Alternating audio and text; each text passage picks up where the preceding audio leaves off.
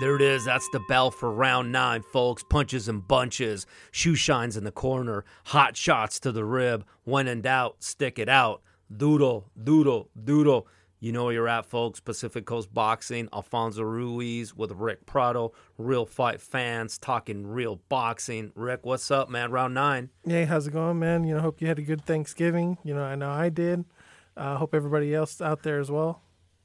Yeah, absolutely. Yeah, don't ask me, how the scale looked on Friday, even today, but it's all worth it, right? Yeah, it's well, that one time. There was no planned weigh-in. Yeah, that's right. Yeah, that's right. We don't have any fight scheduled or anything like that, so why not, right? Yeah. But I tell you, Thanksgiving, by the way, very underrated holiday. It's the only holiday where you're guaranteed 4 days off.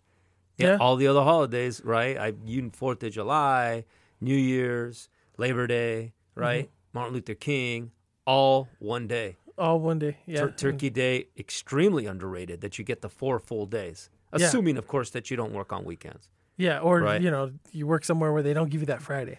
Yeah. Well, that's most do. That's a good point. I guess I've been very, very blessed. Yeah. That I've always had a job that gives me that Friday off. Yeah. So now for sure. All right, Rick. So let me set the table here because we got a lot happening on this particular podcast, round 9. First of all, right, excited. We got a special guest from the foundation that we've been supporting and donating to, Survivor to Leader. That's the one that is a foundation that supports victims of sex trafficking. So we have a special guest from Survivor to Leader that's going to speak to us and just really provide a lot more context and really better clarity and some specificity, certainly than I can do. I won't do it justice. Yeah. She will. So I'm excited for the audience to really understand and learn more about the foundation, what it provides, and really, right, to all the professional fighters out there, why you guys need to come on the podcast. Yeah, no, definitely. It's a great cause and, really interested to hear from her. Yeah, heck yeah, man. She's just an amazing human being. Okay, then, of course, we've got the Tyson and Jones. And we'll break that down. Yeah, that whole event. I'm not going to call it a fight, Rick. I'm going to call it the event. Got a lot of stuff on that, the highs, the lows, what we took away from it, what happens moving forward, and everything and anything that you can possibly imagine. And then we had some real fights, right, that also took place. Joe Joyce, Daniel Dubois. Good fight, kind of questionable ending or controversial ending. Of course, really a weekend of controversy. Controversy, yeah. When you think about it, right? The Gabe Rosado, Daniel Jacobs, even if you want to call the Tyson Jones result. Whenever the WBC is involved, even with the celebrity judges, you're going to get some shenanigans. Yeah, you saw Suleiman there roaming around the ring, right, getting ready to give the medals and whatnot. So we've got all that coming up, and then of course we got a weekend of fights coming up. We've got the Garcia Spence Jr. With given the current climate of where we are with COVID and everything, that's a big fight, Rick. Yeah, right. That's really as big a fight as we can get. Yeah, no, I think, it's going to be on Showtime pay-per-view and, looking forward to it. Interesting to see what your lock of the week was because you were shaking a bit, Rick, with your lock of the week being Daniel Jacobs last Saturday. Yeah, well, or last week, I should say. You can be afraid of the lock of the week, but it's going to pay off. Well, it worked, right? You're undefeated in your lock of the week. Daniel Jacobs did come out with the victory, but oh boy, right? Right. Not if you listen to the announcer right after, as far as who won that fight, and we'll talk about that in a little bit more detail. All right, folks, a lot coming your way. But coming up next, we have an interview discussion with a member, with Christy Bogard from the Survivor to Leader Foundation, and we're going to provide a little bit more information. Can't wait. We'll be right back, folks. Pacific Coast Boxing.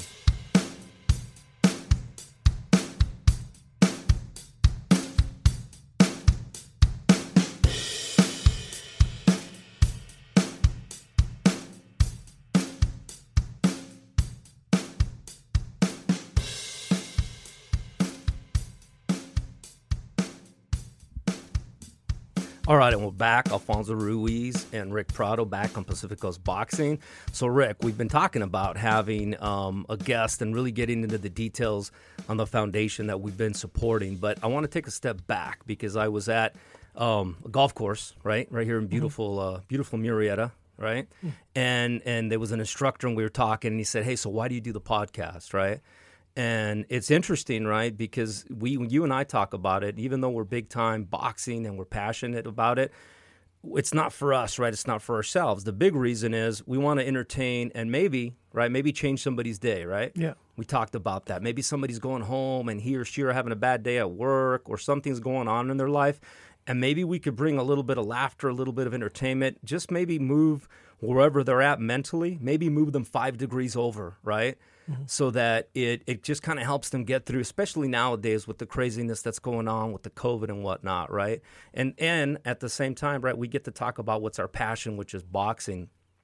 And then the second piece, of course, because for us, right, you know, our impact on others is the true barometer for success. It's, okay, that being said, right, what else can we do, right? Not only to help the listeners, but who else can we reach out and help from a foundation perspective, et cetera. And of course, you've got 2 daughters, right? I've got 2 daughters.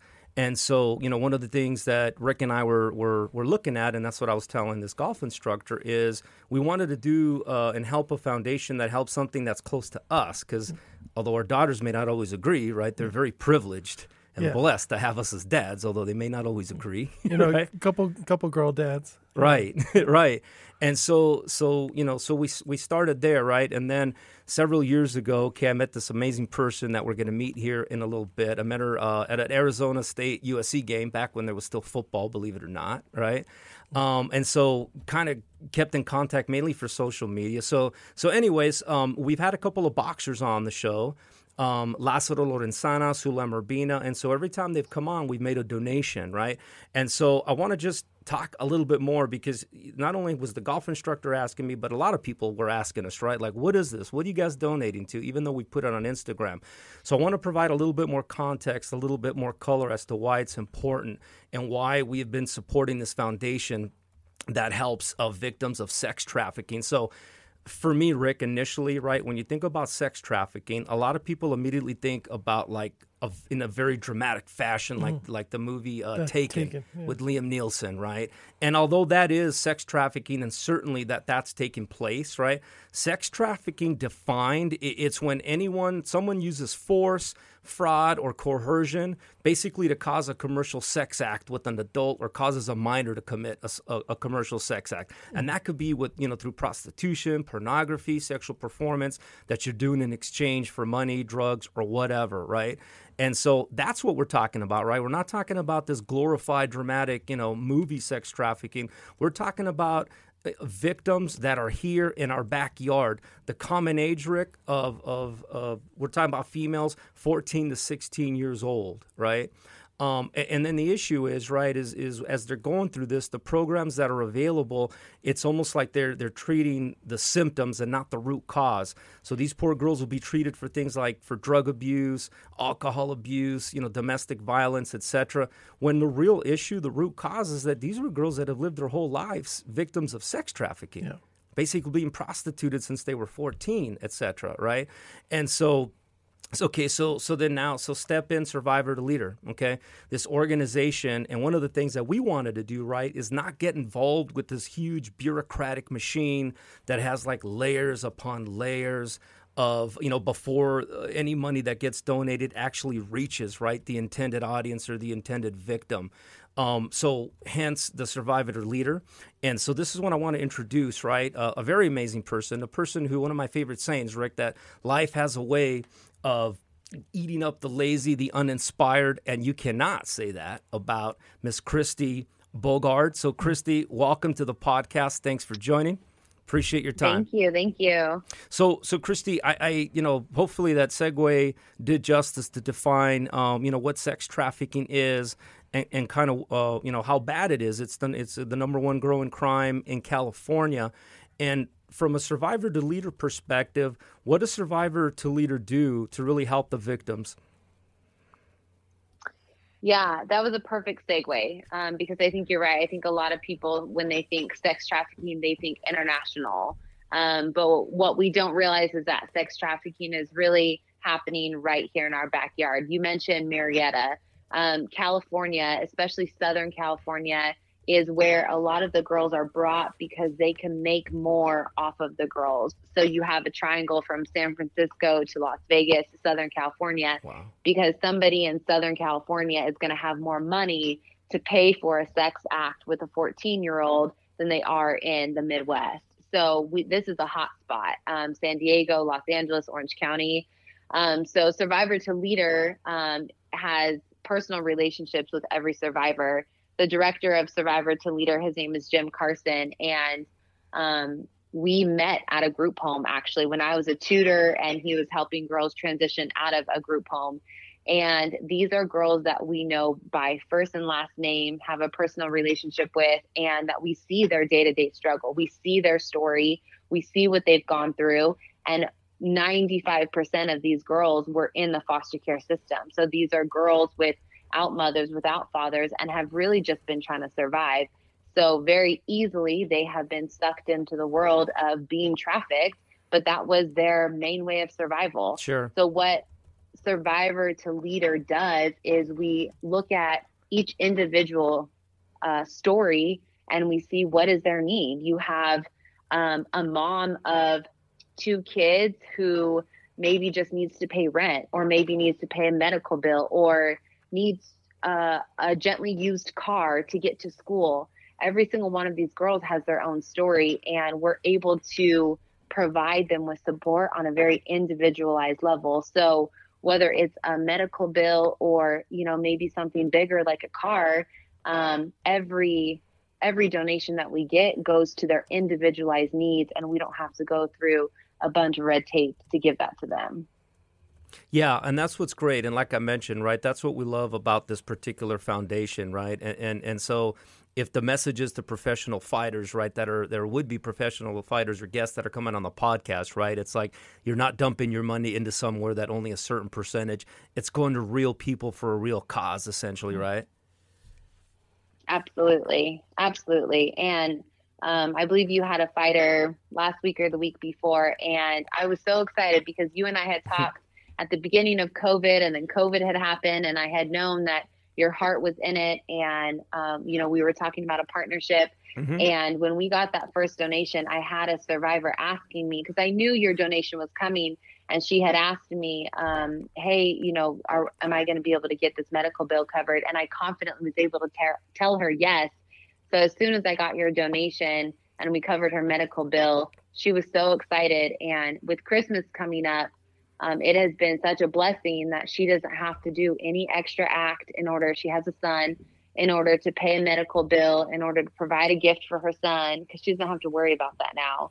So that went directly to someone that I just saw a couple days ago who I care for deeply. And because of your fighter and because of your donation, she doesn't have to worry about providing a gift for her son in a way that would put her at harm. Yeah, that's great. And I think I mentioned to you, right, I did circle back. The female fighter a couple weeks ago was Sulem Urbina, and she was really touched by it. And again, right, it's amazing, the fighters, when I reach out to them after the money, after the donation is made, I should say, is, how ecstatic, right? How ecstatic they are. And Lorenzo actually put it in his story on Instagram. So, so the goal, right, the objective here, and like I asked Sulem, I said, hey, you've got some homework, Sulem. I said, get us more fighters, right? Get us more fighters. I said, hey, being a female fighter, I'm hoping that that resonated a little bit more, right? But I'm like, Absolutely. Look, we're not messing around, right? We are making a personal donation, right? Like right now, anyways. And again,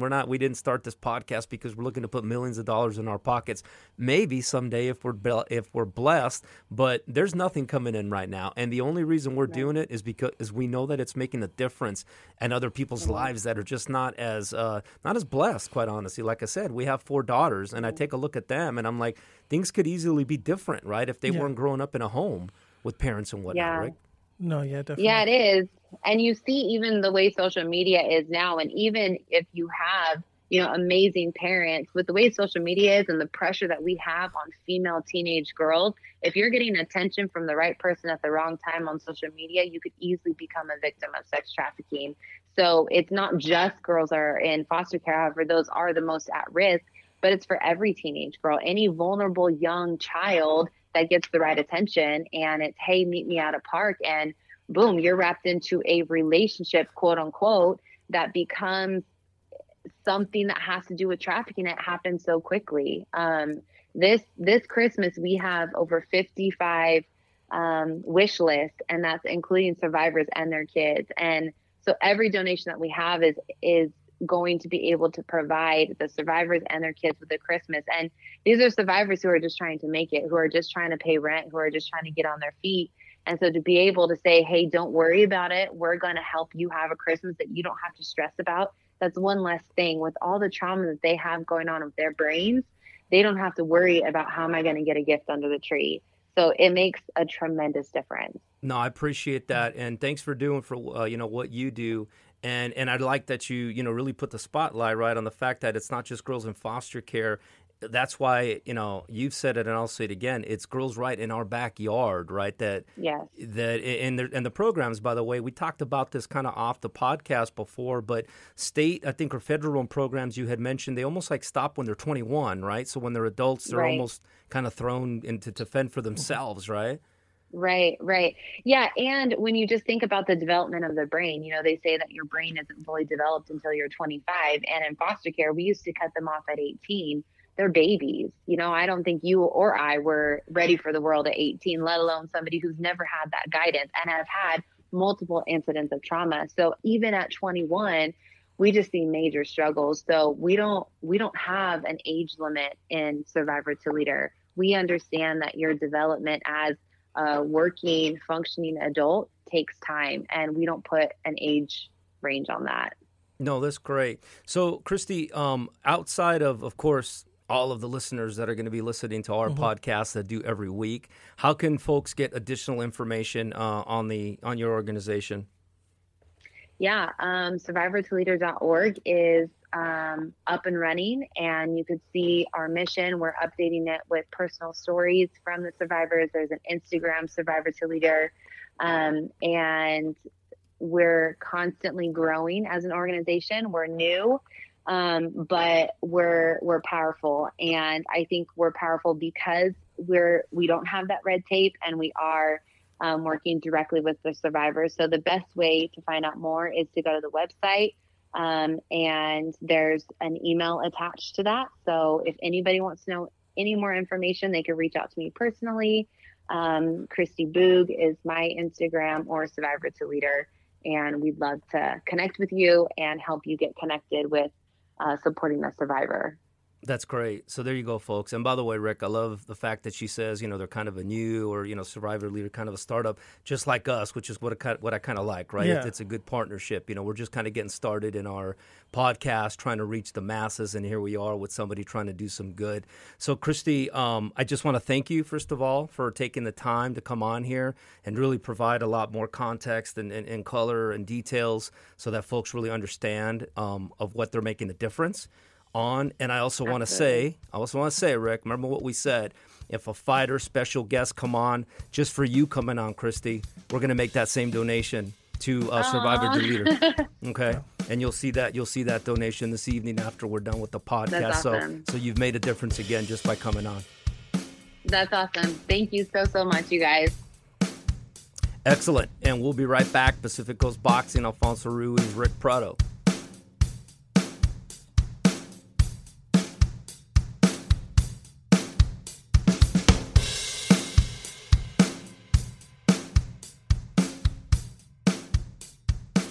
All right, Pacific Coast Boxing, Alfonso Ruiz, Rick Prado, we're back. Hey, don't forget to hit us up. Got an email for us, counterpunch@pacificcoastboxing.com, Instagram at Pacific Coast Boxing. Website is still not completely up yet.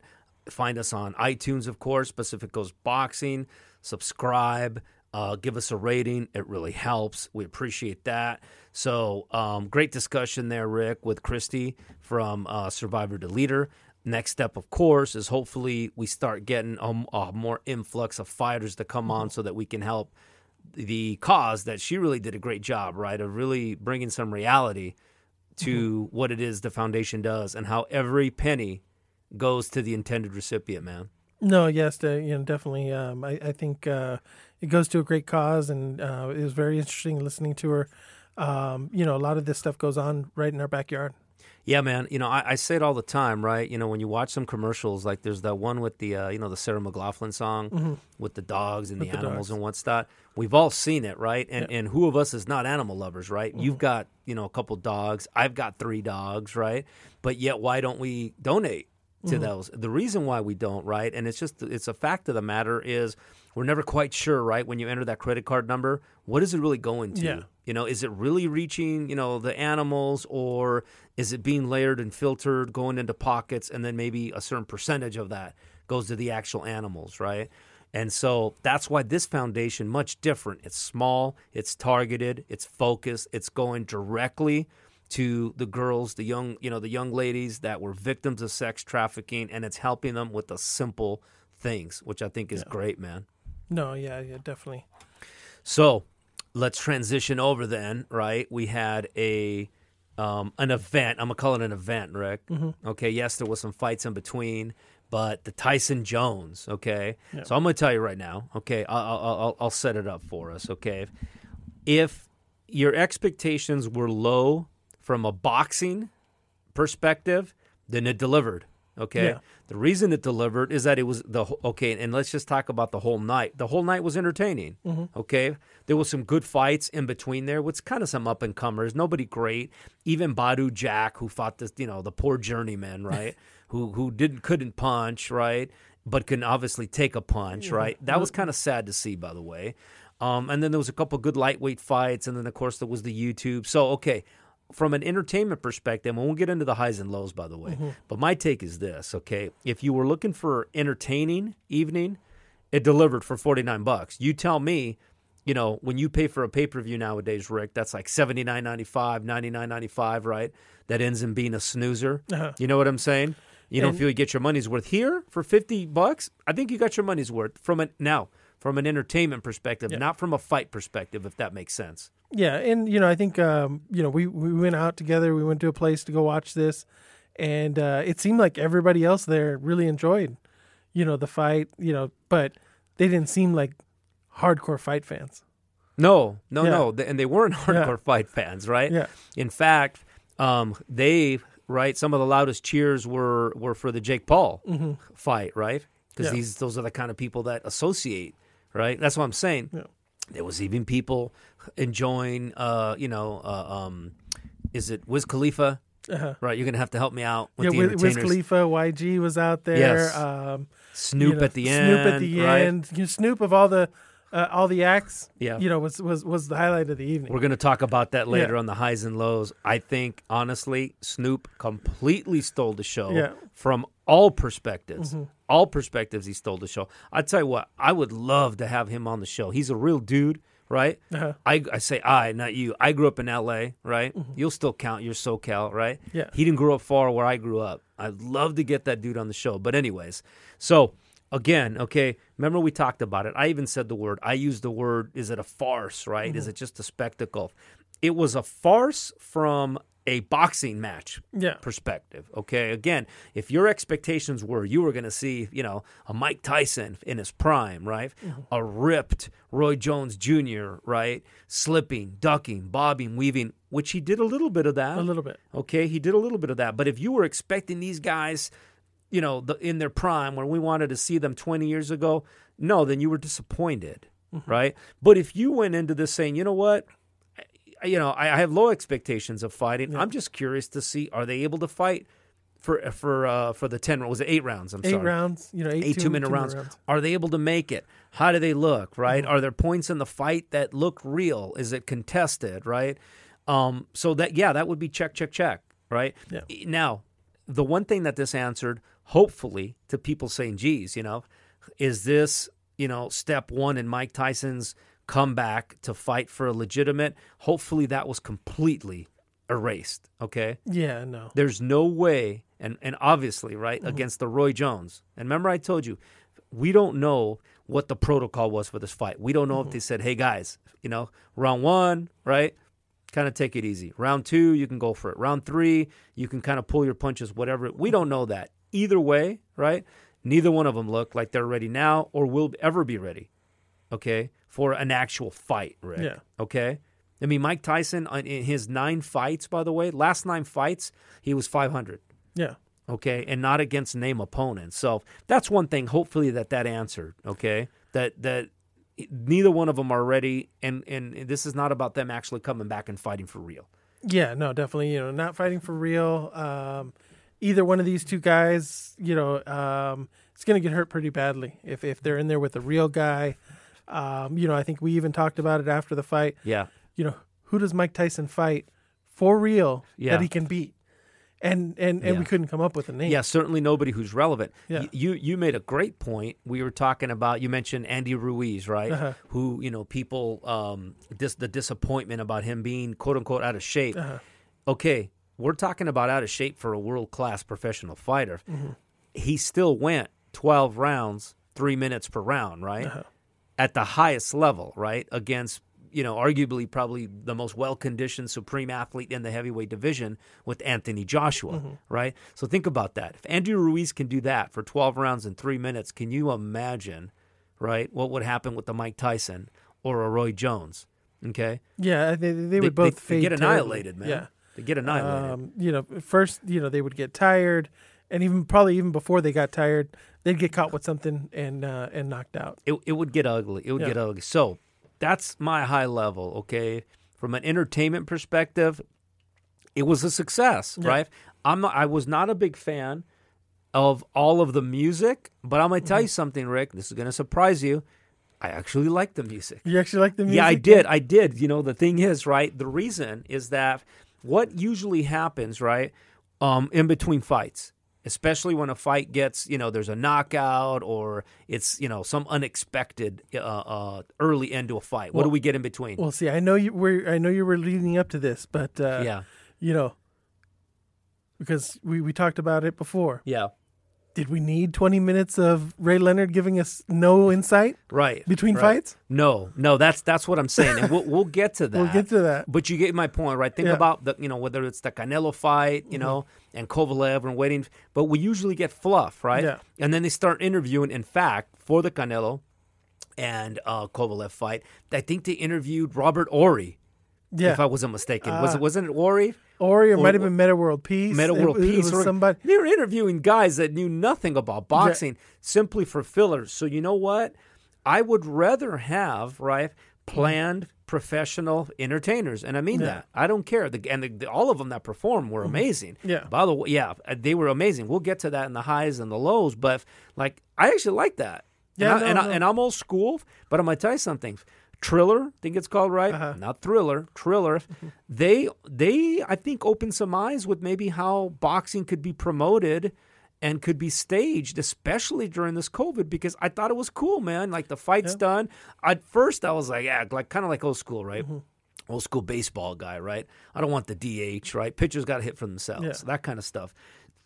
The wild card in baseball, BS, right? I'm a 4-division guy. When the Braves, Dodgers, Reds all used to play in the National League West, by the way. Yeah. Right?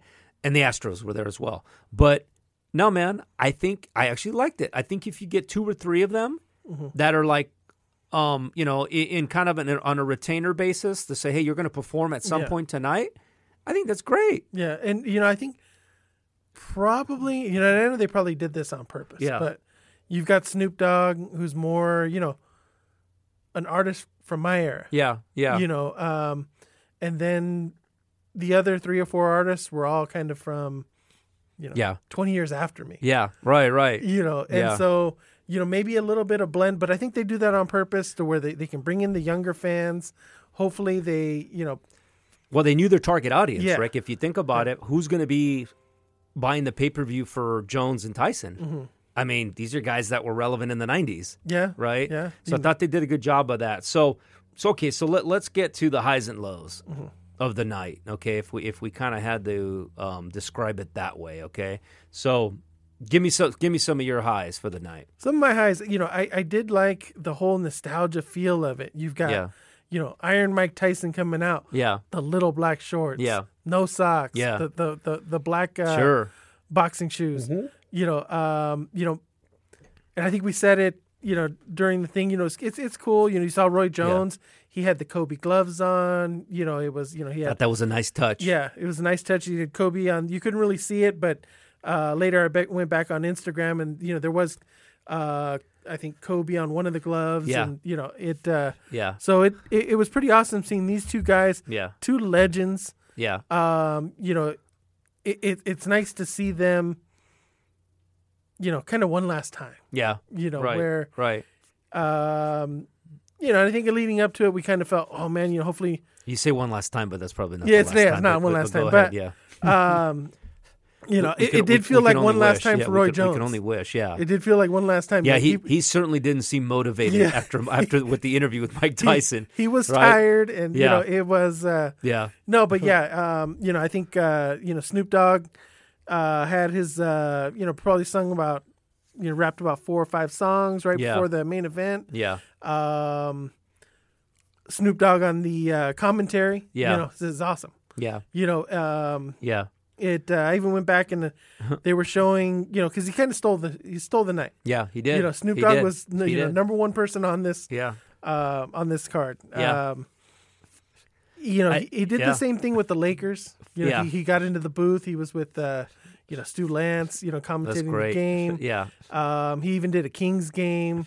He's done UFC as well. Yeah. So he's not. This isn't the first time he's done something like this. Yeah, and the thing is, right, is that if you know nothing about him, you would think, geez, how's he doing this? The guy, first of all, right, is a well accomplished, a Renaissance person, business person, entrepreneur, everything, right? Yep. There's no dummy, I guess, if you want to keep it simple, right? This guy's no fool. Very sharp, right? Yep. And he's a sports fan, and he's a poet, right? He's able to articulate his thoughts, right, in a number of different ways. Right when the fight started, right? Within 30 seconds, what did he say? He goes, "This is like my uncle's, right? fighting at a barbecue." Probably one of the greatest lines, and we'll never forget that line. Right. No one could have described it any better. Right at the beginning, no one could have described it any better than that. Right. Yeah. So I'm with you on that. I thought he stole the show. His performances were on point, right? From when he came on before that. And his not only commentary, like I said, that one about his uncles, but then even throughout the fight, right? He was breaking it down, giving really good insight as to the fight and what they need to do. I was also watching on his Instagram page, he really did get in the ring with Roy Jones Jr. Yeah. Right? So I was checking that out as well. And even then, and he was taking it serious, it wasn't just some joke, He really was going in there sparring and listening to the trainer. So 100%. He was one of the highlights. No, yeah, I loved the when Jake Paul was fighting Nate Robinson. He started singing. Yeah. He knew the end was coming. Yeah. And he started singing. Yeah, that's right. That's right. And I forget all the good stuff he was talking about when Nate Robinson was fighting as well. But he had some winners as well. Well, see, the only part about Snoop Dogg that you can critique, he was really one-sided. Yeah. He was definitely a homer for Nate Robinson. Yeah, he was. Yeah. He was. And I don't blame him. Yeah. I'll be honest with you. So was I. Yeah. Right? I mean, I'm a big Nate Robinson fan, basketball, right? I didn't want this guy. That's one of my lows, by the way. Yeah. But, I thought Snoop Dogg was great. Yeah. I'm trying to think of what else, some of the highs. I'll give you the other highs for me that you haven't already covered. Mario Lopez, minimal camera time. Minimal camera time. That was a high. 3 minutes of camera time. 3 minutes maybe. total, right? Because Tops. when you broke the news right here on the podcast that Mario Lopez was going to be hosting, I thought, here we go, right? We're going to be seeing his pretty face, right, for 30 or 40 minutes, and his expert commentary because, of course, right, in his mind, he's a fighter, which he's not, right? And so I was like, that was a high. We barely got to see him. We barely got to hear from him. Yeah. So I thought that was a high for me. I thought, honestly, and there was a high and the low, I thought the crew, right, Mauro Ranallo, who is kind of he was the lead, right? He's the guy that usually does the Showtime. Yeah. He's the lead commentator. I thought he was phenomenal, right? In fact, I thought he was the perfect commentator for this event, right? because he's not this low key, he is a diehard boxing fan, He brings right? energy. He brings energy. Yeah. He brings different insight. He asks great questions of his guest, right? He puts them in a position really like he serves it up, right? Gives them the alley-oop, other than Sugar Ray Leonard, right? Even the UFC fighter had great insight. I was going to say he's on there as well. Israel Adesanya, he was really good, man. Really good. Yeah, and I liked it, by the way. Again, that's what I'm saying. The high also for me, Triller, again. Yeah. For how they produced this and getting all the people. Now, there's lows as well. Don't get me. Yeah. We're going to get to We're that, there. right? They Okay. weren't all. They didn't get an A+. No. Okay, but the way Triller produced it, the commentating team, other than Sugar Ray Leonard, which we'll get to, other highs for me were Mike Tyson and Roy Jones Jr. Man, Yeah. for coming in and honestly giving us a good exhibition. Yeah. It wasn't this this grab ass, right, hugging during the fight and right, a bunch of clowning and showboating where, you know what, wait a minute, right? Yeah. It was a legitimate, now, it was not a real fight, Yeah. but it was never supposed to be a real fight, okay? Yeah. That wasn't the objective, okay? This was hence an exhibition, Yeah. right? No Now, if you were looking for vintage, yeah. Mike Tyson Yeah. and vintage Roy Jones, you just weren't going to get it. But They're that too old wasn't for that. no. But that's Yeah. what I'm saying, Rick. Where were your expectations? Yeah. Right? If Yeah. your expectations were where mine were at, which was, this is not a fight. Let's stop calling it a fight. That's why we never broke it down as a fight. If you remember, right? Yeah. We talked a little bit about it last week, but certainly not as a real fight. And it was cool to see, Roy Jones, doing his whole, put his hands behind his back. that's right. That's the patent of That's Roy right. Jones right there. And he delivered. There was a couple rounds where he slipped, he ducked, he made a miss, he landed his patented jab, right? Yeah. So, so my highs are them. That they're another high for me. The fact that they came ready and they gave it the best effort and they fought. I'm telling you, for most people, I know it's an overused saying that you don't play boxing, right? Yeah. I would challenge anybody. Go in the ring and try and spar for just 3 minutes. That's why they say the longest minute in your life is in a boxing ring. Yeah. Okay, when you have gloves on and somebody else has gloves across from you, Rick, I'm telling you right now, man, okay, it is the longest 3 minutes of your life. Yeah. And for these guys to do what they did at age 51 and 54, I'm telling you, man, it's that's why when people watch, oh, geez, they're washed up. But so kudos to them. Yeah, and I think you covered the rest of it. Yeah, the Snoop commentary. Like I said, I really like Mauro Ranallo. I thought he was on point as usual. So those are the highs. So let's get to the lows. Oh, well, one more high. You got one more high? One more high. Yeah, let's see the It high. was good to see Michael Buffer. We hadn't seen Michael Buffer in a long time. And, Again. they brought him out. Great call-off. Again, Triller. Yeah. Triller for pulling all the strings, Yeah. right? Pulling all the strings and getting all the key people. The other high, which I kind of mentioned when I was talking about high level, was the music. Like I said, I think that was a high. I think that is something that boxing is going to take a look at moving forward. And Yeah. probably the first fight of the night. Yeah. I forget the two guys' names. Yeah. Yeah. They were in the lower divisions. Yeah. But Lightweight. yeah, they fought. They both it was fought Ortiz, hard. yeah. And they were. It was action packed fight. It was very competitive. Yeah. It was a competitive fight, and you're right. And so, like I said, I love the music. I think that maybe less and more and planned only, before the main events. Yeah. Because I'd rather see that than them trying to do a filler Yeah. by interviewing people that don't matter and then talking about boxing and just going down some rabbit hole. Let's watch and entertain. And I tell you what, that also, Rick, plays into the non-boxing fans that says, hey, geez, we're going to get to watch. Oh, my other high, by the way. Phenomenal national anthem by Neo. Oh, no. Yeah. Great I mean, job. I'm not kidding. I mean, I was like, you see Neo and you keep thinking of tonight, right? Got it. But damn, that guy was on point. That was one of the most beautiful renditions of the national anthem that maybe I've heard, right? And maybe it's because of the COVID and we haven't really had the opportunity.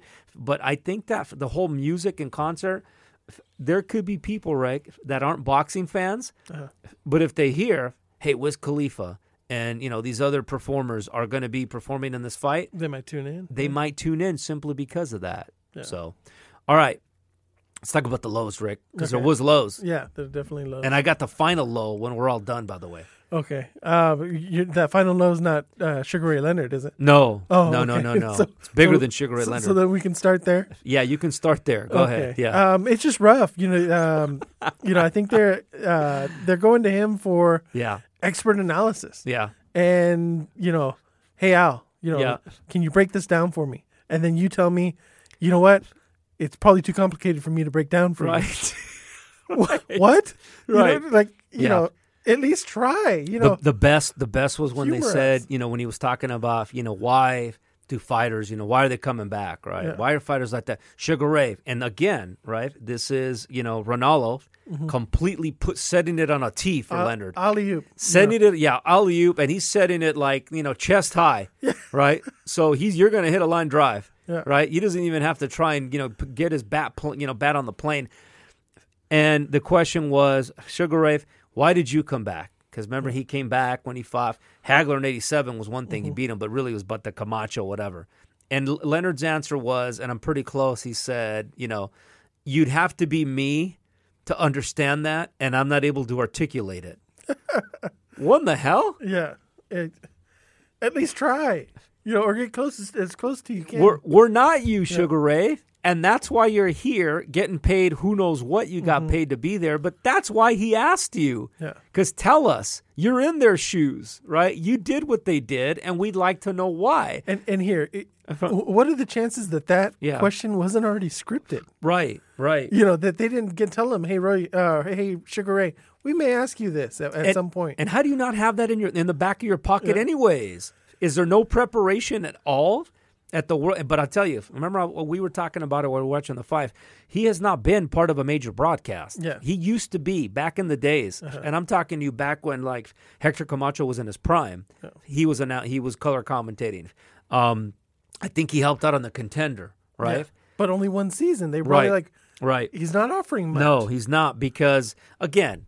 And we're talking about Sugar Ray Leonard, the color commentator here, right? Right, but we're talking about not the fighter. Yeah. Okay, because we already talked about him in our first episode and the Four Kings, right? We actually had him as the king of the Four Kings, right? On all of his accomplishments. But we're talking about him as a color commentator. Yeah. Absolutely a low for the night, right? No business being there. And I think, again... Totally overshadowed by Snoop. Yeah. So, and by the way... else. Thank God that Snoop was there to bail them out, to bail him. You know what I'm saying? Yeah, or that would be the big topic right now. Right. So yeah, so great job. So I got you. That's one low. What else do you got? I felt like when they did go to the highlight reels and everything, they did like 3 for Mike Tyson. Yeah, they did not 1 for Roy Jones. Yeah, I think they even queued it up and we're gonna show you the Roy Jones highlights. Yeah. They never got to it. It's almost like they were trying to find some. Yeah, and it's unfortunate because it was very clear, right, what this was all about. Yeah. Because here's the thing, right? At the same time, they know that Mike Tyson is ultimately the one that sells tickets, right? Yeah. He's the name, right? If two guys were walking down the street, I think somebody was saying the Israel, right? Adesanya, the guy who was the color, he was saying at UFC events when Mike Tyson's in the arena, everybody knows it. Yeah. Right? Probably not the same for Roy Jones Jr. No, and Roy Jones had a better career than Mike Tyson. Okay, that's what I was going to... That being said, right, Yeah. as a fighter and their legacy, Roy Jones is far and above Mike Tyson, right? And so I thought that they did him a disservice. I totally agree with you. Yeah. By not at least showing some clips, right, of how Roy Jones Jr. got it. It's not like Mike Tyson was just like fighting to no one, And Roy right? Jones has tons of highlights. It's not like you have to dig and middleweight championship, Yeah. super middleweight, light heavyweight, heavyweight. It goes on, and yet when they would cut to Mario Lopez, the pretty boy, it was always like when Mike Tyson was 19 and he trained with Cus D'Amato, right? Actually, I'm making my voice too deep for him. He doesn't have the bass I do, Rick. Yeah, he doesn't have that. But and always Tyson, and you're waiting. I say, okay, next one we're going to start to delve into Roy Jones Jr. And how he got here and why, this event is what it is. Because I'll tell you, let's be honest, this pay-per-view, I don't know what the numbers are, but it doesn't do as well if Mike Tyson is fighting, right? No, whoever. And just by the grant. payouts. Right. The payouts for this fight. Mike Tyson made $10 million. Yeah. Roy Jones made $3 million. Yeah. Yeah. And, At least there wasn't a big fight over who's the A side, who's the B side. You know, Yeah. I've got to make this, I've got to make that, and Yeah, because you let's know. face it, and from that perspective, right? Roy Jones is not going to fight for. He's not going to get a $3 million fight No, against anyone. So, yeah, I agree. That was one of the lows. They could. I get that it was very lopsided as far as who the A and the B side is, but you still could have shown my man a little bit more respect. yeah, He's earned it. no, yeah, definitely. You know, it's almost like they were unprepared. Like, Yeah. they didn't know that they were going to have to go to a Roy Jones Yeah, highlight clip, right? and Yeah. they didn't have it. Yeah. So You know, Agreed. there was also some technical issues. You know, I think a lot of the times they threw up the punch stat numbers. yeah, And it was either blank or it Yeah. was, Yeah. Roy Jones landed 1 out of 40 punches. right. And then the percentage was 45%. Right. It's like, wait a minute. Yeah. There's no way that it's that. So the Yeah. numbers were off. Yeah, I saw that. Yeah. Yeah, and that's just some technical difficulties from. And the thing is, right? This is just me, right? This is why I need to get in the boxing business because I can help people. You wonder, did they do a dry run of that? Yeah. You know what I mean? Because you don't do that, right? You don't try that for the first time live. No. You know what I mean? Like, did they have all of that in tune? And it's almost like it's called you do a pilot, Rick. It's like, hey, let's do a pilot. Yeah. Right? Let's go ahead and run it as if the fight was taking place, right? Let's enter in punches, right? And let's see if we can get it on screen. Yeah. That's what you do. I doubt they did, because if they did, that wouldn't have happened. Yeah. Somebody tried it. Hey, do you see it? Yeah, we can see it on the screen. It's on. That's not Okay, what- fine. yeah. But they do it all live with all the cameras going and everything. Probably not. Probably not. Yeah, But, you got to really kick the tires on technology. Otherwise, it's going to kick you in the butt. but this is all little stuff that, they're probably going to get better at the more they do these Yeah. and they figure it out. Yeah. The other part was, and I did go to the restroom, one time during the night. Yeah. They might have done this. Yeah. Did they show us the celebrity judges? No, they never first- showed the celebrity judges. So how do we know that they was actually them? Yeah, and so that leads me to the other one of my lows, right? Which is the judging. Yeah. Right. Okay. Here's the thing, and I was reading an article where they said, look, it was kind of like it was predetermined that it was going to be a draw. Then don't give us this Yeah. this farce, this facade that we have 3 judges. Okay. Yeah. We never saw it when they announced them, and we talked about it last week. What an odd group, right? Dawson, Christy Martin, and Vinny Paz. Yeah. We never saw them. Never saw them. And the scoring was, I mean, look, again, it wasn't a real fight. Uh-huh. And that's the whole thing that I think that in hindsight, they probably do that different and say, hey, look, there is no scoring because you don't score an exhibition, Yeah. right? It's kind of like in softball for saying, hey, we're playing a friendly, right? You technically don't keep score because it doesn't matter, right? Mm-hmm. You're batting the same girl multiple innings. If a girl gets hit by a ball, you know what I'm talking about. Yeah. So they shouldn't have done the judging to begin with. Yeah. I think they screwed up, right? And hence why you saw, the lopsided, Vinny Pazienza scoring every round for Jones and, Dawson somehow coming up with the draw and then Christy Martin for Roy Jones. They shouldn't have done any scoring period. Yeah. They tried to bring, legitimacy to it. This, that's like, hey, but they didn't realize we didn't care. We all knew it wasn't a real fight. And then they're It was not an even exhibition. and then not even show us the judges that they're even there. Like, Right. They could have just picked 3 names. That's right. You know- Yeah, may as well give us anybody. But at that yeah, point. why wasn't Julio Cesar Chavez? I was about to say Julio Cesar, right? Yeah, why not? Scoring the fight, Right, and not. never show us. Right. Just show us his name. Yeah, we don't even know they were there. They couldn't have been there, right? Yeah, So no, that I have that as one of my lows, Rick. Uh-huh. I have that there. That the judging just don't do it, right? Yeah. Just don't judge. It's okay. Again, we understand this was not a real fight. We understand this was all about entertainment. There was other fights that there were professional sanctioned judges that were there paid to score the fight. Not this one. It's an exhibition. It's one of those. You know what they could have even done? They could have even done like a poll for charity, right? Like, you know what I mean? Some survey. Hey, dial in or whatever, right? And choose a fighter and something like that, right? The whole thing was kind of weird. In they had the referee get them both to the middle of the ring. Yeah. And he grabs their hands because he's gonna Yeah. show that it was Yeah. a draw. Yeah, and the next thing you know, right? And then they never do it. Right. It kind of breaks apart. Right. And then they go up the ramp and then they're talking Yeah. to Jim Gray. It was disorder. That's what I'm saying, Yeah. right? Remember I told you about the pilot and running that through, right? The rehearsal, right? They didn't do that. Yeah. They didn't fully execute that. And, and isn't it crazy, right? An event this big, that the marquee event of the whole evening, they didn't quite run through. No. When you do, I don't know if it's a wedding, right? You do the pre-walk, right? Holy Communion, whatever it is, right? You kind of Yeah. go through the motions and say, hey, here's how you're going to walk into the church, right? You're going to go this way, that. You know what I'm saying? Yeah. They didn't do that. And they should have said, here's what we're going to do after the fight, right? Because this is an exhibition. It's not a regular fight. Both of you go over there with Jim Gray. But again, because they shouldn't have scored the fight. They should have just said, guys, it's an exhibition. There is no scoring, right? You the fans won by watching two legends, right? And watching all these other fights and watching and being entertained. Yeah. So they screwed up on that. But you ready for the biggest low? Yeah. What was your biggest low? Biggest low was the sport of boxing, Rick. Yeah. And I said this before, right? If this is what we're down to, right? This is what we're down to. You and I spending 20, 30 minutes talking about a Roy Jones, Mike Tyson pay-per-view. What does that say about the state of boxing, Yeah. Rick? Yeah. It says that it sucks that this is the most we can talk about, right? Yeah. We're not talking about Crawford and Spence. We're not talking about Mikey Garcia and Manny Pacquiao. We're not talking about Josh Warrington fighting somebody of note. We're not talking about, you know what I'm saying? We're not talking about Fury fighting a Wilder, right? In the rubber match. No. So boxing loss, Rick. Yeah. If this is the best that we had over the weekend, think about it, right?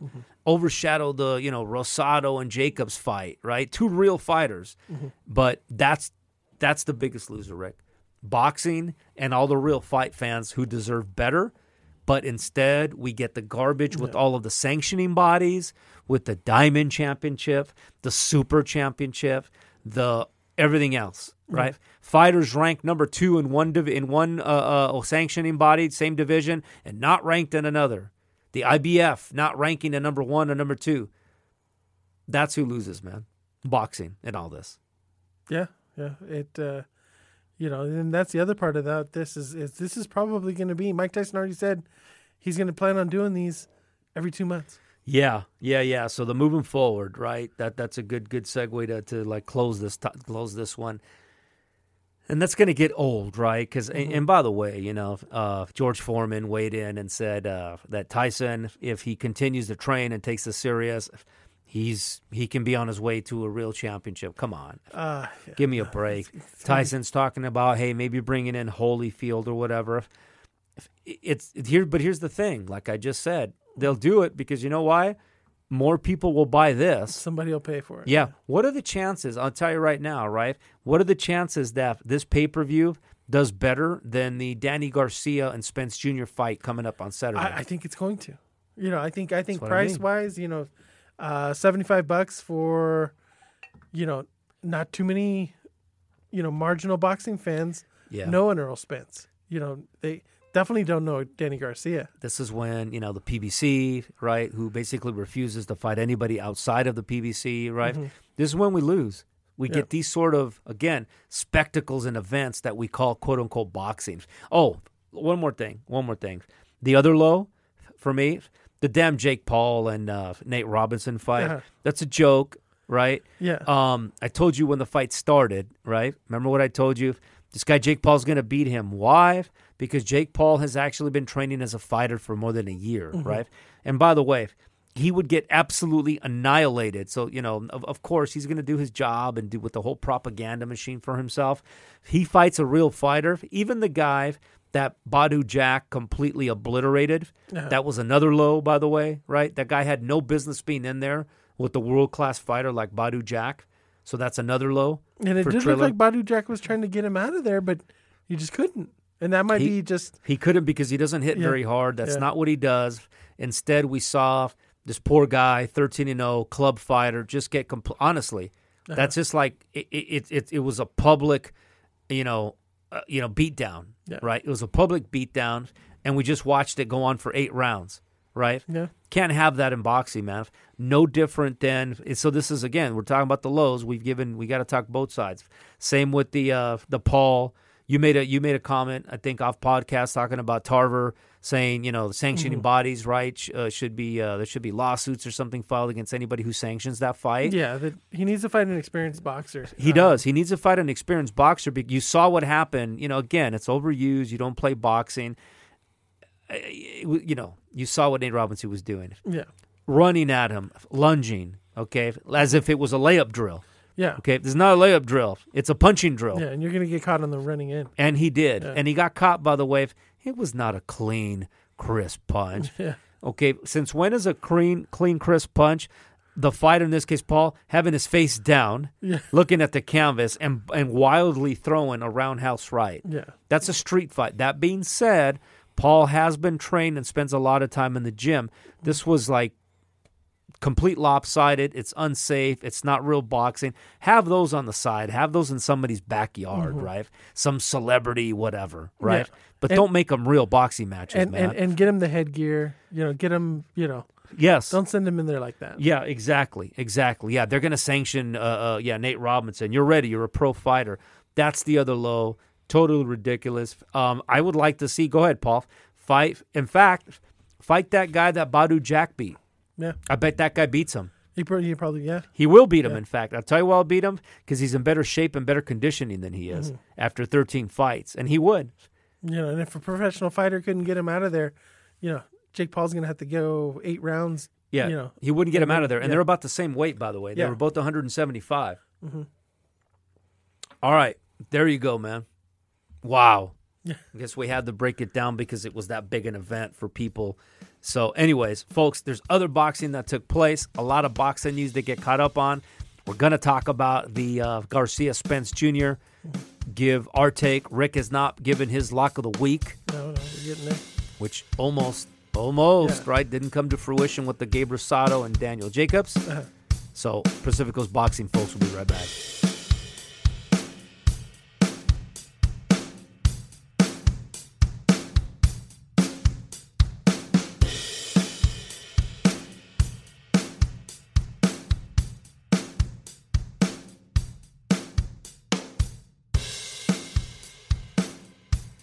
All right, Pacifico's Boxing, Alfonso Ruiz and Rick Prado are back. Whew. It's a lot of time on a non-real boxing event, Rick. Yeah, no, it but it just those are a couple boxing legends, and I think that's the big reason why. Well, It you're carried right. so much, You're yeah. right. And, obviously based on, all of the feedback and all the buzz and stuff on social media, right? It was a big event, 2 boxing legends. Yeah. So we had to do it a little bit of justice. But what else went on in the world of boxing, Rick? Well, we also had the Daniel Jacobs 12-round split decision over Gabe Rosado. Yeah. Watch this one. Definitely a close fight. Yeah. I think the worst part about the fight was the announcer. Yeah. He when Pulled a he Steve yells Harvey, out. huh? Yeah, when he yells out from Philadelphia, and Gabe Rosado's celebrating, they're all celebrating. Yeah. Then he says, from Brooklyn, From New York. Brooklyn, yeah. I think he said out of Brooklyn, too. Out of Brooklyn, yeah. Yeah, I didn't know. He It was tried to clean it Brooklyn, up, Brooklyn, and- Philadelphia. And already it was just, Yeah. it's bad, Yeah. because Yeah. you have a guy celebrate, this is a grudge match. There's been a lot of bad blood. Yeah. And to make him think, hey, you won the fight. Yeah. He didn't do it on purpose. Yeah. It's just, it's a terrible look. Rosado, was really excited. He just thought he just won that fight. Yeah. Then they switch it over to Jacobs. Neither one of them really did enough to win this fight. It could have probably gone either way. But in a fight like this, the A side's going to get the decision, and of course, my lock of the week, Yeah. I think probably swayed the judges to Yeah. go one way. Yeah. They were like, they probably felt, hey, this is Rick's lock of the week. There had to be one of them. You never know. I You didn't know, think about that. and That's so- a good angle. You already start with the lock of the week. Yeah. You start up Yeah. 2 rounds Yeah, that's right. before the fight even starts. Yeah. I'll tell you, man, agreed with everything you said. Yeah. I mean, you talk about being emotionally devastating, man, Mm-hmm. right? To hear your name called, especially, because of how the fight went and the ebbs and flows of the 12 rounds, Mm-hmm. like nobody was surprised. Like when they said out of Philadelphia, I wasn't like, holy smokes. I was like, Yeah. wow, a little, right? Yeah. A little, but I'm like, yeah, well, I could see it. So yeah, that sucked. And I hope that the judge, or not the judge, but the announcer, I hope they apologize. You hope they even send him something monetarily to make it right and say, Yeah. hey, man, because really, man, you think about that, that's playing with somebody's emotions. Yeah. No. Right? You saw on the Instagram, Gabe Rosado has his, has his hands raised. And so, as far as the fight itself, here's the thing, okay? Because Gabe Rosado, of course, is going all out on social media about how he was ducking, slipping, jabbing, executed his game plan, which I agree, right? He did phenomenal. He executed his game plan, right? He didn't go out there and give us the war that we're used to seeing out of Gabe Rosado, which he was smart, because if he would have, I think then Jacobs would have capitalized on that. So, but just because you executed your game plan doesn't mean that you're the victor of the fight, Rick. Okay? Yeah. It just means that you were successful in executing the strategy that was needed, right, to be implemented in order for you to have an opportunity to win. That doesn't mean that you actually won the fight just because you executed your strategy. Does that make sense? Mm-hmm. So I don't think that either fighter did enough to win. Okay? I think that the fair decision would have been a draw. Yeah. And they should have. That's one of those, I hate to say it, that's one of those that they kind of look around, right? And say, give each other the old nod and the wink to say, hey, find a way to make this a draw. Because Jacobs did not do enough to win, but neither did Rosado. And here are the punch stat numbers. Yeah. Final punch stat numbers. Jacobs landed 78 punches out of 339. Yeah. Rosado landed 78 punches, Yeah. but threw 549. Right. So right.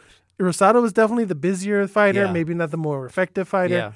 Yeah. But you can see if they're landing the same amount of punches, this could have been a close fight. Yeah. So either way it goes, neither guy has the, I can't believe this. Yeah, and you could see right away, right, that Rosado was throwing a lot more jabs as he normally does, right? And again, kudos to him and his camp, right, which of course was the great Freddie Roach. They put together an excellent game plan, right, a very effective game plan to try and neutralize what Daniel Jacobs was going to do. Now, Daniel Jacobs' fight plan, no idea.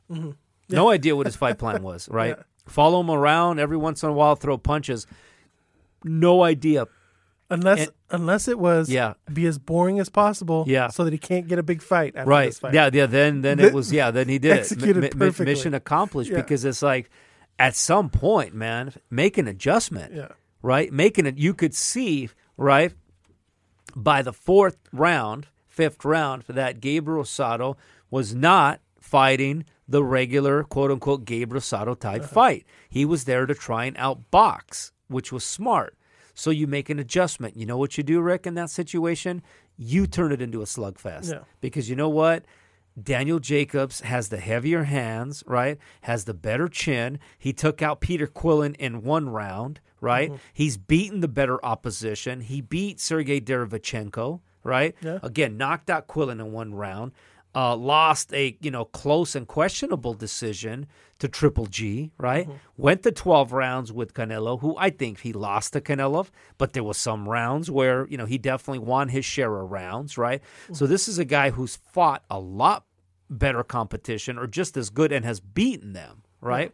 Gabe Rosado, right? They said it during the Calocast, kind of on that, and it's a little disrespectful, but in that journeyman, gatekeeper, etc., can't seem to buy a decision his way. Yeah, so if I'm Daniel Jacobs, by about the 5th or 6th round, Rick, you switch gears, okay, and you start pressing the action, and you force Gabe Rosado to start fighting like Gabe Rosado.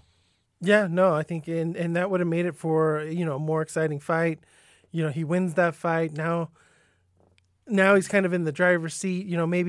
Maybe he can get a Charlo to come up and wait, or meet at a catch weight or something. But right now, nobody's looking to fight him. He did nothing to help his marketability, right? Yeah.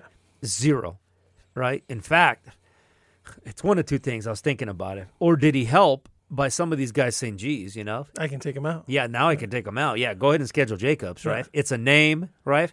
But either way, even if that's what it did, and even if it opened some of future opponents' eyes to say, geez, I wasn't thinking about fighting him because he's kind of the boogeyman, right? Doesn't have a title. Why would I fight him?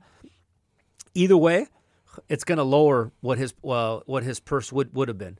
Yeah. He floors Rosado and takes him out, right? It doesn't matter if it's a 9th and 10th round, right? Which a lot of fighters have done.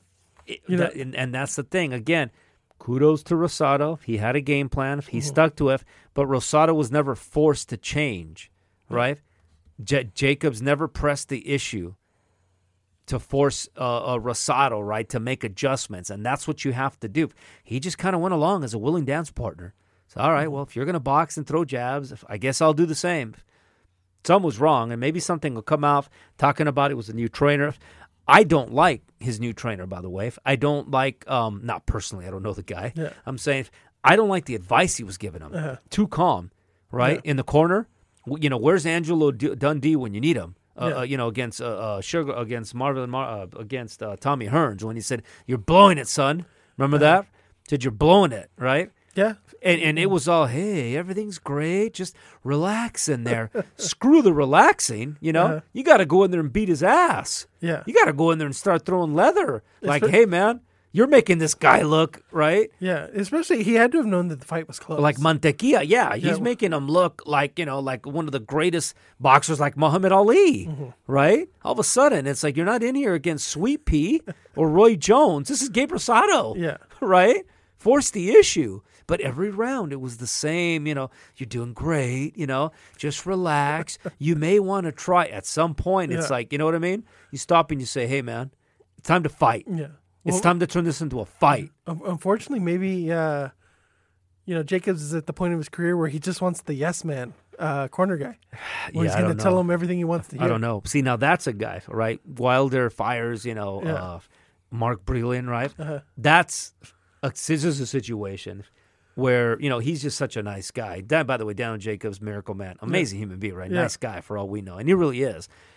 But this is one that he turns around and says, hey, man, you led me the wrong way. Yeah. Right? Somebody, because I would have. There was, like wrestling.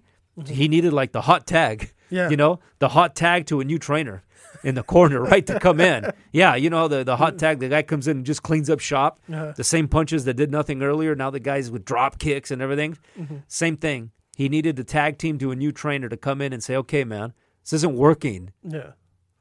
But anyways. It just, neither guy really impressive. Kind of a snooze fest. The other fight, big fight of the weekend was Joe Joyce knocking out Daniel Dubois. Yeah, what a fight. Each and Joyce was a 35-year-old underdog. Right. I think it was plus 320. Yeah. And he just kept pumping him with that jab. Not huge though. Remember I told you that's not huge. 320 is not huge. But I think he was definitely the underdog, and he kept pumping that jab into Dubois' left eye. And eventually, he just he took a knee in the 10th, and didn't want to get up. I guess he had a fractured orbital bone, right? And they're worried that he could have nerve damage in there. Yeah, it's one of those things, right, that you live to fight another day. A lot of folks, depending on who you read, are questioning, right, whether or not he could have continued, should have continued. Yeah. Listen, we don't know what we don't know, right? We don't know what would have happened if he'd have stayed in there, right? Yeah. He's young enough. What is he, 23 years old, I think, right? Yeah. 23 or 20, maybe 25.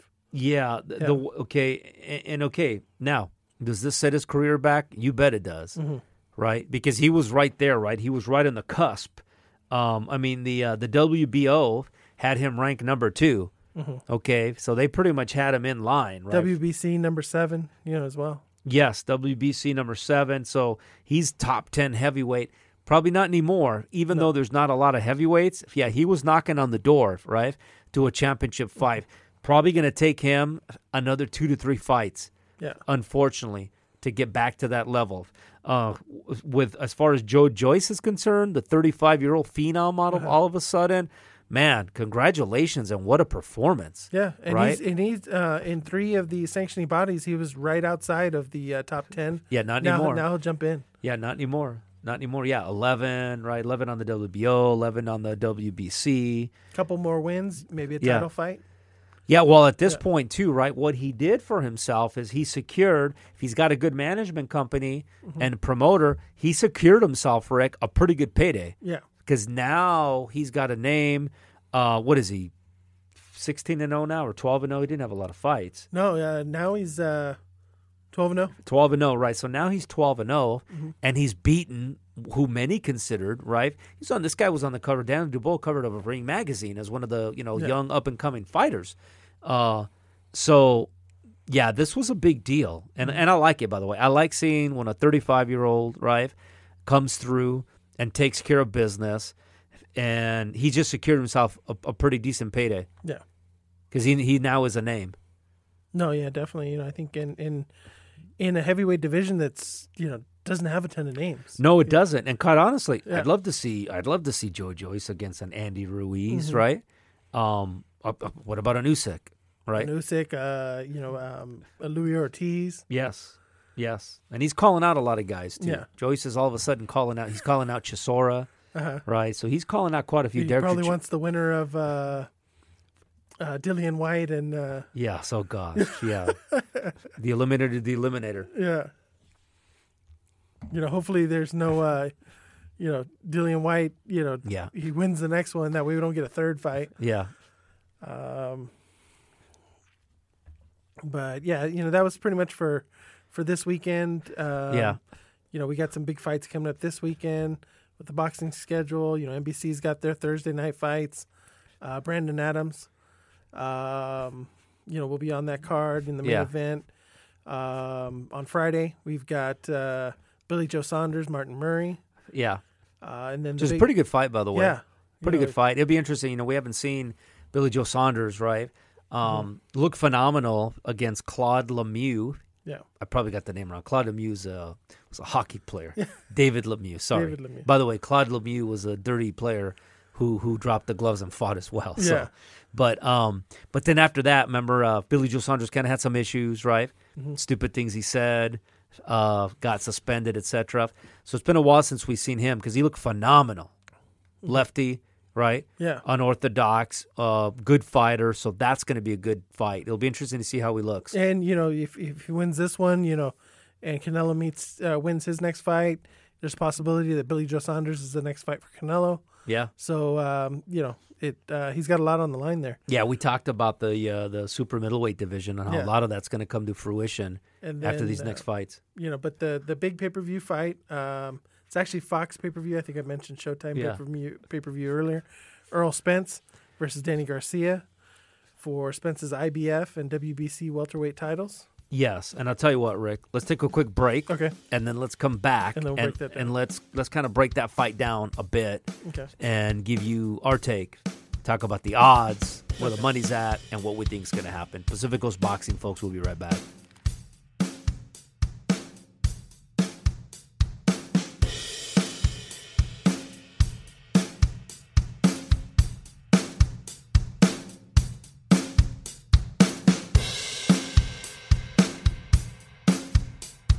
All right, Pacific Coast Boxing, Alfonso Ruiz back with Rick Prado.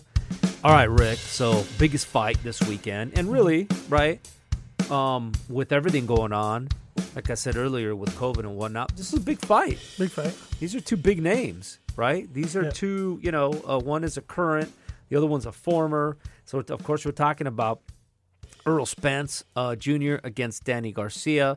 So let me just give you a quick few numbers, right? Just a little mini tail of the tape here.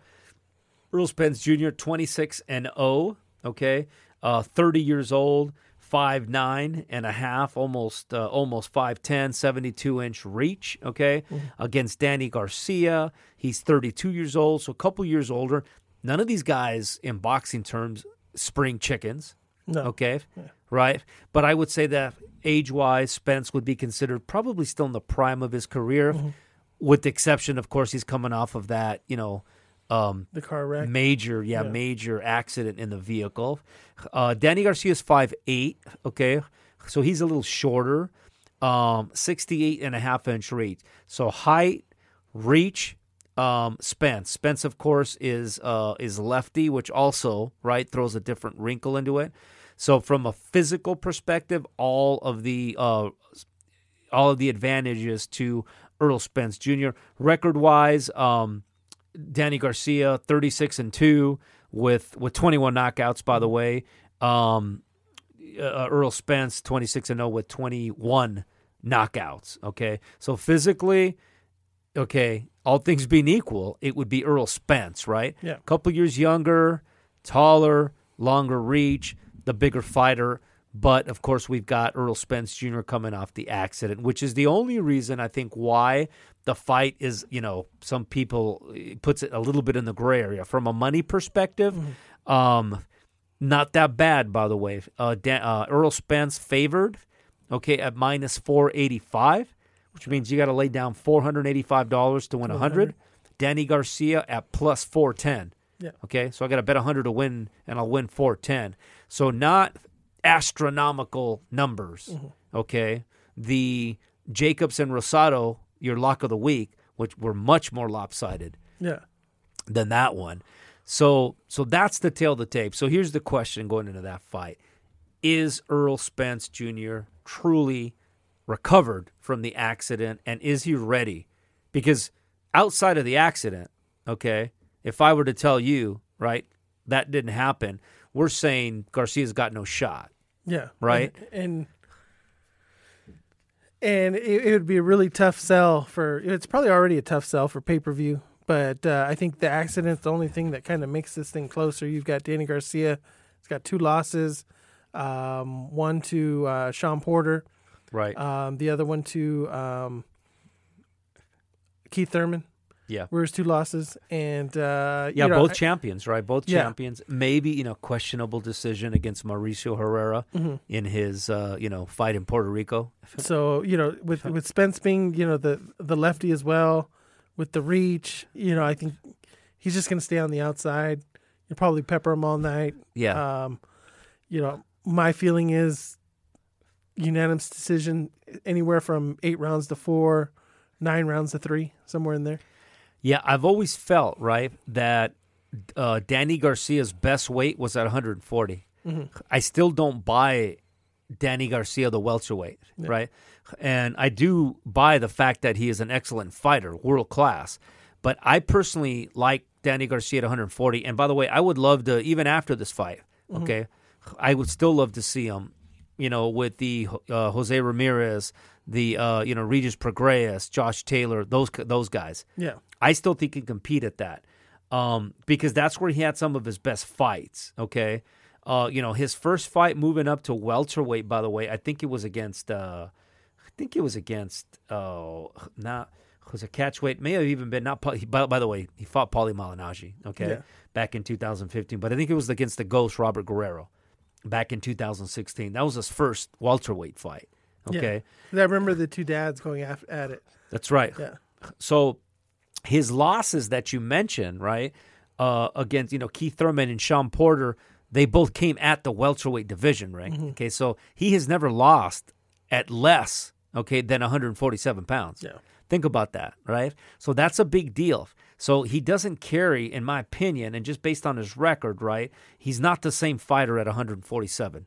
Yeah, He's just not. I think that his normal weight and where he's at, that's why I give Earl Spence Jr. the advantage. Earl Spence Jr. is the bigger natural heavyweight. Now, I don't think this is going to be a Mikey Garcia type fight, right? Because Mikey Garcia, again, right?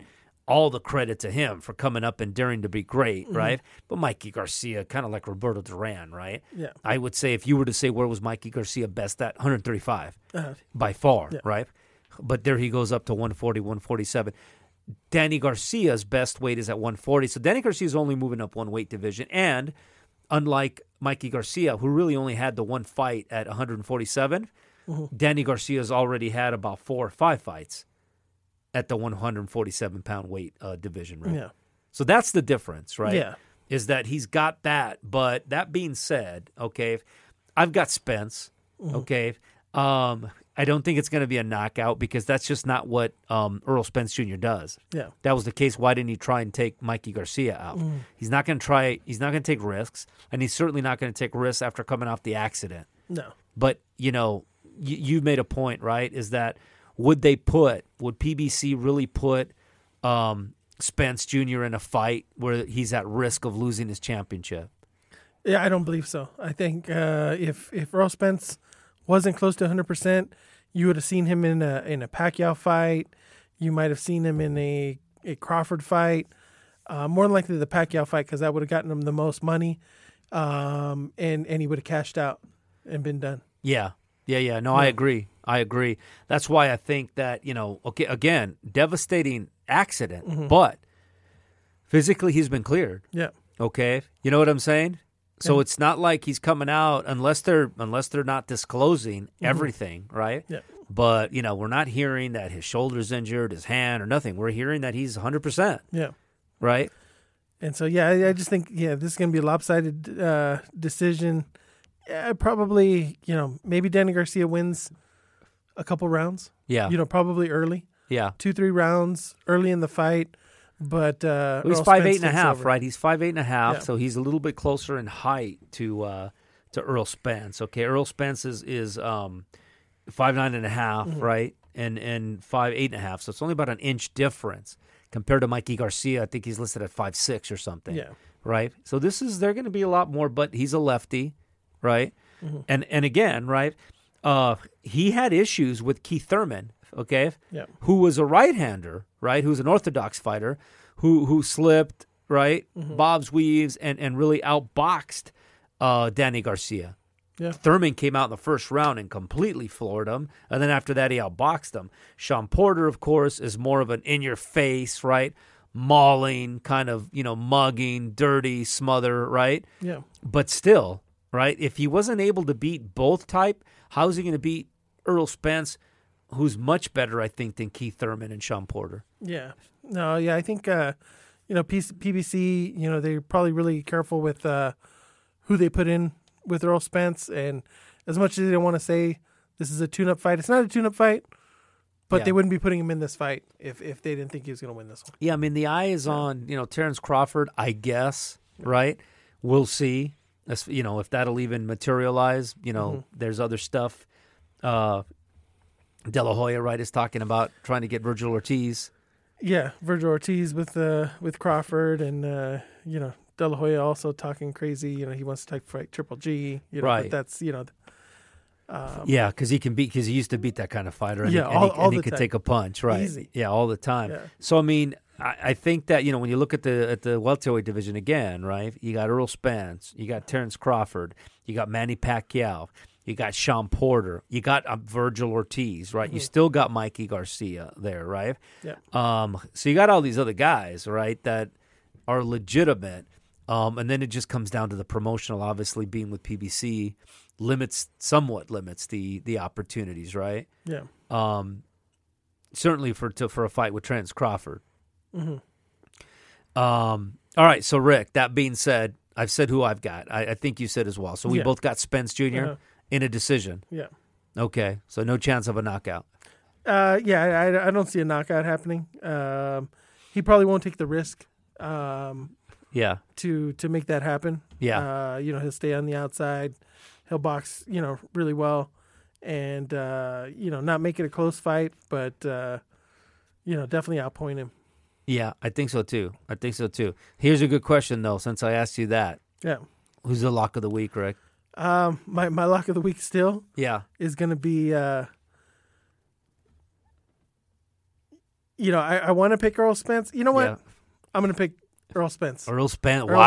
No kidding. I was going to go Billy Joe Saunders, which is the complete lock of the week. I'm going to take Earl Spence. Because too easy, right? Yeah, you don't want to do that. Because if you were a fighter, right, that would be like you ducking, right? You duck no one. No. Right? So you're not going to duck the fights that are close. Yeah. So there you go.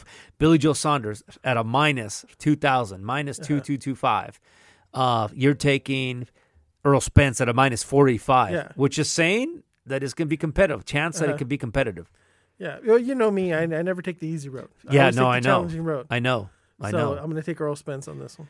Gotcha. So that is very interesting. Very interesting. So let me give you some other numbers if you wanted to know about the fight, right?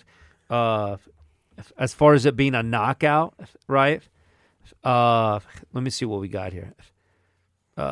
Spence wins, and they're not. The numbers don't point to a. So let me just say this: it says Spence winning by TKO, KO or DQ plus 250. Okay. Okay. So, so they're saying that's a good chance that it could happen. Garcia winning by TKO plus 750.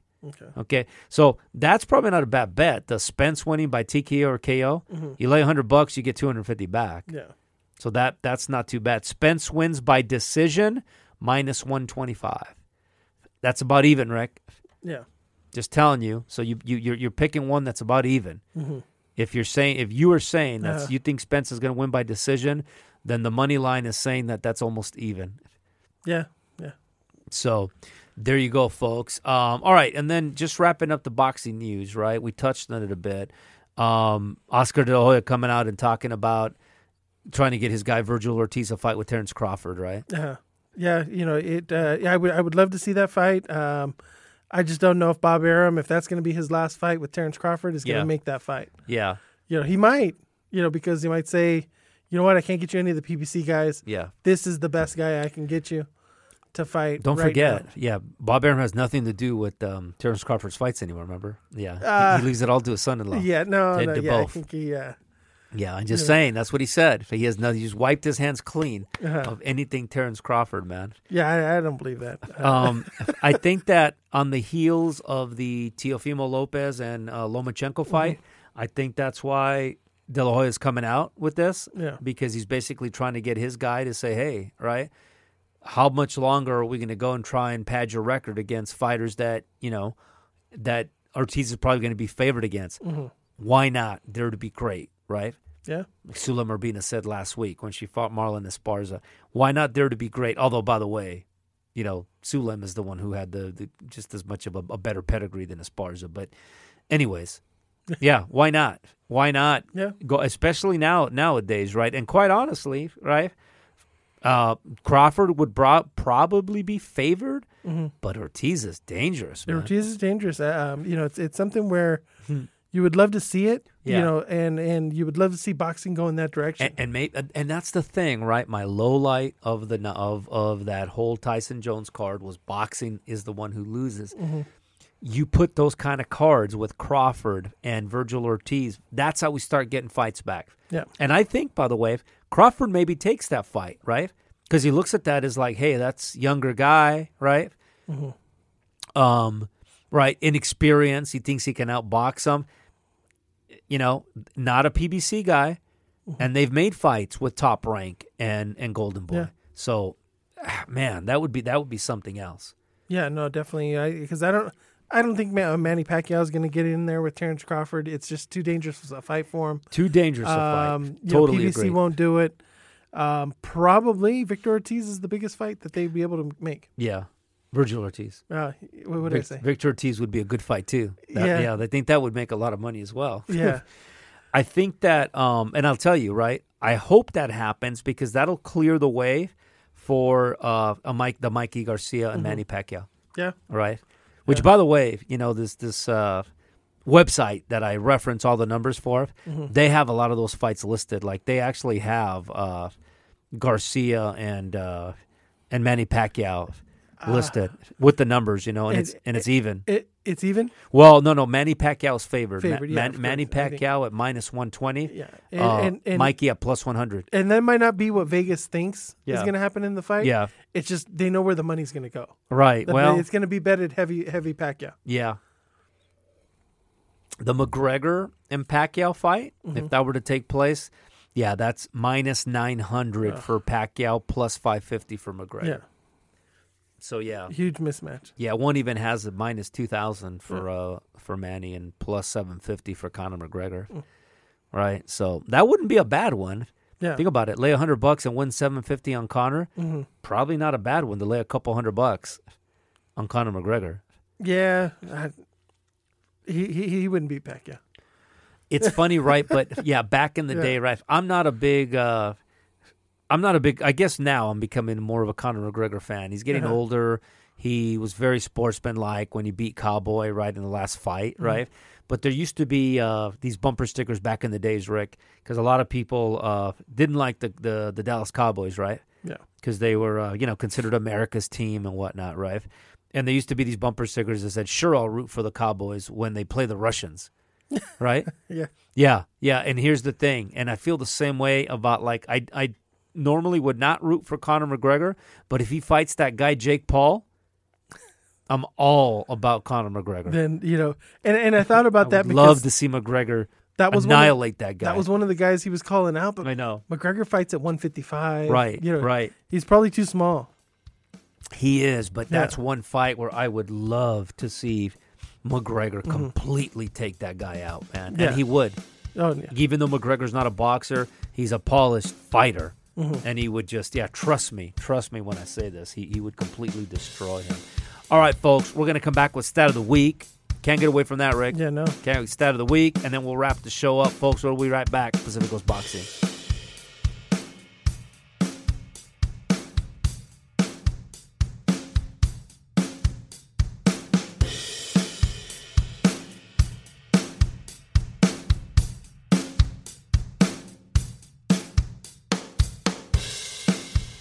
All right, Pacific Coast Boxing, and we're back with everyone's favorite segment, which is the Stat of the Week, Rick. We can't get away from that, even though we've had a lot of great information.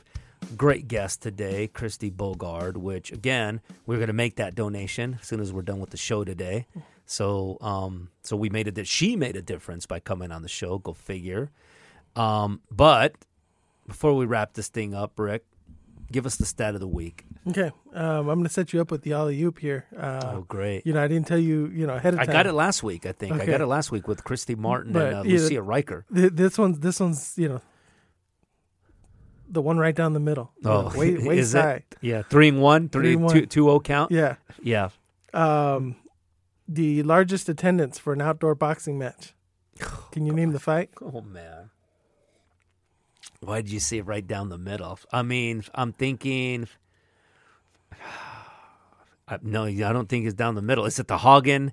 Is it the Hagen? Julio Cesar Chavez? Yeah. Estadio, is that the one? Yeah, 1983. Yeah. Yeah. I was thinking that one. I was gonna get to that one, but I was also thinking, the fights that they have across the pond, right?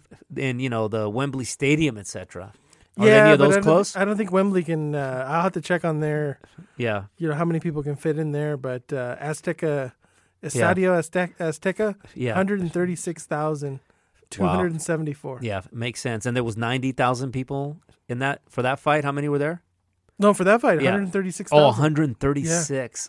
Oh, 274. Can you imagine? Oh, man. And you have, right? You have here at the Standing 8 Count Studios, right?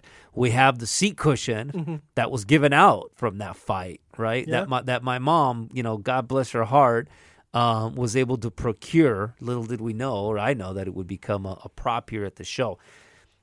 By the way, what an event that would have been to attend, right? No, you imagine? Yeah. Yeah, you think there was some beers flowing at that place? Yeah, Wembley Stadium still holds 90,000.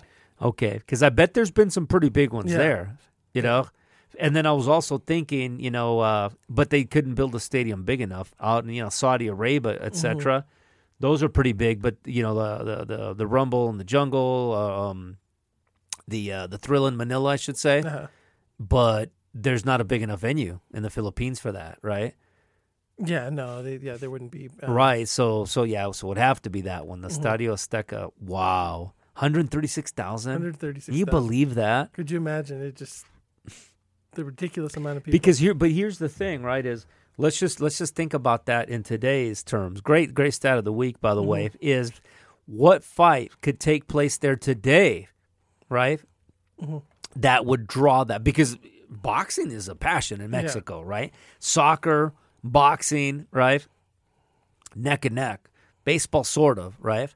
But what fight could take place there today that could draw that amount?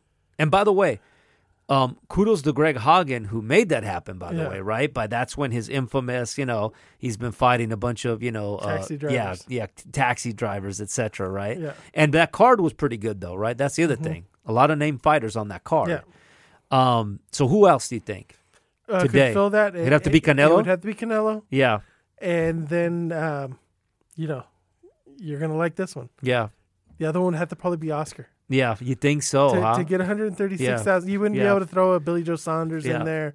Yeah. A Callum Smith. You wouldn't be able to get one of those. You don't think a Charlo Canelo? I don't think they're well known in Mexico. Yeah. I think you've got to have. But Haugen wasn't either. Yeah, Haugen wasn't either. But Haugen made it known by all the 90s though. By all the but here's the thing, those were the 90s, and he was trash talking when social media wasn't around. Mm-hmm. So you get a Charlo who starts talking a bunch of trash to Canelo about him being a paper champion and all kinds of stuff, right? I don't know, man. You're thinking Canelo versus De La Hoya? Canelo versus De La Hoya. Draws the 136. 136. No, now don't get me wrong. Yes, I think that would. I'm not saying that wouldn't. But then here's the other part. Yeah. Back in the 90s, yeah, the technology's not as good as it is today. Yeah. You can see the fight better on your TV than you can in person. Yeah. I still think you could get that many people there, but it would have to be a huge fight. But here's why that's I hear what you're saying, but here's why that would not be relevant, because I'm sure you could look it up. Mm-hmm. If the U.S. national soccer team goes to play Mexico, okay, today, right, they're going to get 100,000 people there. Okay? Yeah. That's today with all of the, media outlets and television. People show up there, man, to watch events. Mm-hmm. They do. So I think if you put the right fighters in there, I think they'll draw, right?